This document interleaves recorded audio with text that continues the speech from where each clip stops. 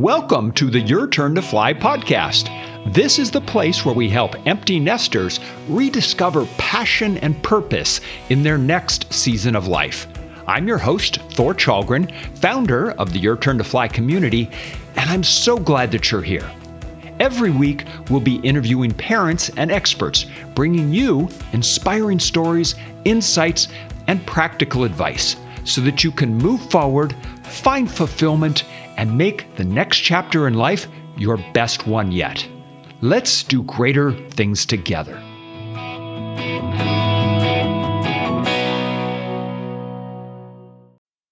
Welcome to today's episode. Thank you so much for listening today. In this show, I'm going to do a recap of the previous episode, which was my interview with Tina Souter. If you haven't heard that interview yet, I encourage you to give it a listen. Tina is herself an empty nester parent, and she's also a licensed counselor. So she helps people deal with change. And I think we had a great conversation about how to embrace the feelings that we're all going through when our kids head out into the world. In this episode, I'm going to basically share with you my top 3 takeaways from my conversation with Tina. If you are wanting to better manage this transition time in your life, maybe want a little encouragement and support to discover what's next for you, that is something I specialize in.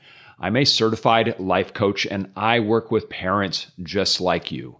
If you are in that season of life where you're thinking about what is your next purpose, I'd love to talk with you. So let's jump on a free coaching call and talk about what's next for you. Just go to discover.yourturntofly.com and schedule that free coaching call. That's discover.yourturntofly.com. Okay, so my first big takeaway moment from our conversation was the idea of giving yourself grace. We were talking about how Tina got eventually into her master's degree program in counseling.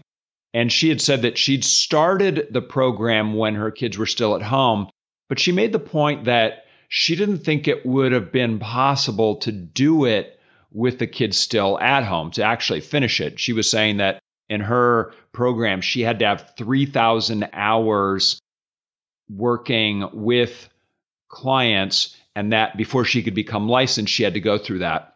And that obviously would have taken a huge amount of time. I think a lot of times when we as parents look at that moment when our kids go, maybe we think that we have to have something figured out immediately, right away. And that clearly wasn't the case for Tina. She had started it, but she still had work to do to finish it. And she made the point, she said, it worked out exactly the way that it was supposed to.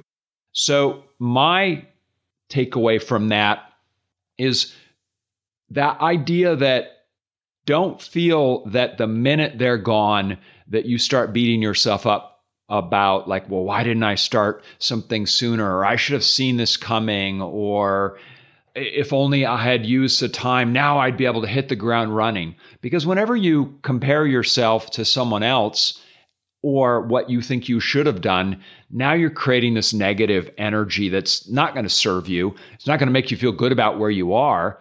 Instead, maybe look at it like, you know what? I loved the time that I had with my kids when they were at home. I gave everything to that relationship, and now I'm ready for something new, and it'll take however much time it takes, and I'll start to plan and move forward. So that idea of giving yourself grace in whatever season you're at in life, I think is so important. So I loved that point that Tina and I talked about.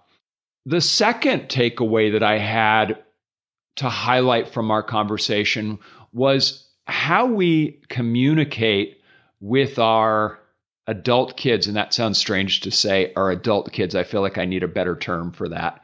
But how do we communicate with them once they've left home? Tina's main point, and I'm sure this is reinforced by her work as a counselor, is to listen. She said, let them know that their ideas are valuable. She tells a story about how her son, I think it was her second son, arrived at the college that he was intending to go to and went through the process of getting his badge, and really almost everything was set up where this is where he was going to go. And she said that she could tell that he was not necessarily feeling like this is the perfect fit for him. And she was watching him, and I think she even said that she would ask him questions like, how are you feeling? Which I thought that's a great question to ask, and not to just immediately assume something's wrong or to go, hey, what's wrong? But to go, how are you feeling right now? If you notice something, and you obviously know your kids really well, but if you notice that something seems off, ask them, how are you feeling? And then we also talked about how the opposite of that can happen. And a lot of times I think as parents who've raised kids, that's our instinct. Like we just want to solve problems. Like if I see that my son or daughter is feeling upset about something, that kicks in my desire to want to solve the problem right away. And so for me anyway, as a dad, that means like, I'm going to give advice. I'm going to say, well, here's what you should do. And her point was that when we do that, when we immediately step into the situation and we're like full of recommendations and advice on what they should do, that what happens is we push them away. Maybe not always, but if you are in their face with what you think they should do, it's natural. They're going to pull back. And she made the point that when they do that, they may not come back next time. If you push too hard on what you think they should do, it may push them away and make them less likely to come to you for advice in the future. So from her point of view, like the hardest thing, and I so agree with this because I've seen this, still in my life where I've had situations where I give advice and I get pushback and I'm like, oh, that's fair. Like I deserve that. Tina's point was just bite your tongue and listen and ask questions that elicit a conversation. Ask them how they're feeling. Ask them what they're thinking. What are you leaning towards? That was another point that she made when we were talking about that a lot of times they may have an idea of what they think they should do, and they're looking for validation. Maybe they're kind of like, I think this is the right course of action. So if you say something like, well, what are you leaning towards? Or how are you feeling about this choice? Sometimes all they need to do is have someone else be there and be willing to listen to them, and then they can make the decision for themselves. And then what's great for you is you got to see them make that mature decision, and they didn't need to ask you and well, what should I do? And there are times where that may happen anyway, but just know the difference between when you ask, do you want advice or do you want me to just listen? And that's a great question because sometimes people just want someone to listen to them. They want someone to hear what they're saying. We get so little of that in our lives where someone is just willing to listen. So when you do that with your kids, they're much more likely to come back to you in the future. So I loved that. And Tina certainly had the experience with her sons where that was the case, that she could see how that worked out.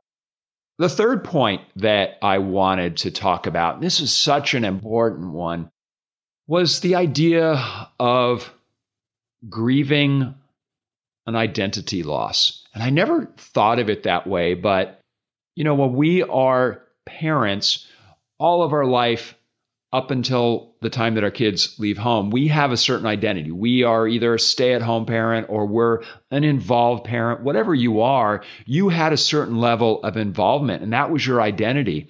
You would say to people when they'd ask you how you're doing, you would say, oh, my kid's doing this or that. So that is your identity. And when they leave, a lot of times we can feel sadness, just like the grief that you might have when you lose someone. And so that idea that your identity is changing and now you need to take the time to process that. Tina, in her work as a counselor, she was saying that one of the biggest things that she sees, and I think she said it surprised her, was how many times people come to her with issues involving change in their life. Something is new, either a job loss, a relationship change. In our case, an empty nester parent who is going through that change. And she said that with all of those, there can be that grief period of discovering what your new identity is and mourning the loss of the old identity. And she said, grief can have a cycle. It's normal, and that you have to let yourself be in that state. And I think that's really important because a lot of times it's so natural. And I'll say this as a man, I think probably even more so. It's not encouraged for you to express your feelings. It's funny. My wife and I were watching The Bachelorette the other day, something we started watching with my daughter when she was here, and it was kind of fun for our family. And there was a scene where one of the men was having a conversation with the Bachelorette, and he started breaking down and crying. And I could see my wife, she's like, it moved her so much because I think that's something that we don't see men do very often. And I think all of us, that plays into an extent where we feel like, well, I've got to just get over it. I don't have time for this, or I got to move on. And the point that Tina made, and I'm sure that in the work that she does with clients, is to allow yourself to feel that. It's normal. And once you have processed it, and honestly, it may come in waves. I don't know that there's any sort of definitive linear way that you process grief, but allow yourself to feel it when it comes up. And then once you do, then, as Tina said, start to look at what your new purpose is in life and start to look at what is your new identity. You're not a stay-at-home parent anymore. You're not the parent of a child who's at home who needs you. So if you've got another 20 or 30 years of your life, what's your new identity? And you may have multiple ones. You may have multiple things that you do, but I think the point that in our discussion that came out was start to look for what is that next purpose? What is the next thing that's going to light you up? One of the last things that we talked about, and this is kind of a bonus takeaway, was she used a phrase where she said, paint a vision for your life. I love that. Paint a vision. And we were talking about, as a parent, you can be in this position where you're like, well, what is my purpose now? And I don't think there's a lot of thought that we've given to, well, who are we now? Now that I'm not this person that I used to be, what's my role now? What does my life look like? What does my future look like?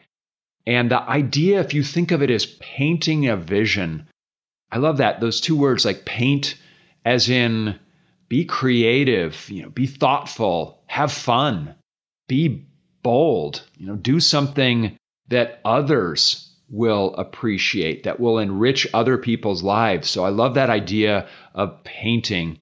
And then the word vision, I love the idea of something that you can see, you can imagine, that excites you, that gets you going in the morning, keeps you going at night, like that, having that vision that's part of your life, part of your future.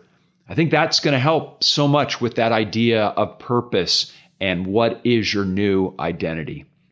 So that is my top 3 takeaway moments from this episode. I encourage you to look at your own life and paint a vision of what you want.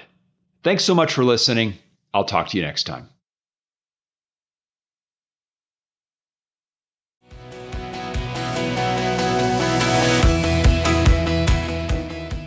That's all we've got for this episode of the Your Turn to Fly podcast. One thing that would really help both us and other new potential listeners is for you to rate the show and leave a comment in Apple Podcast, Stitcher, or wherever you tune in to listen. Also, make sure to link up with us at yourturntofly.com/blog. On social media, you can find me. I'm at Thor Chalgren. And please just share this podcast with anyone who you think might enjoy it. Until next time, remember, believe that you can do greater things still.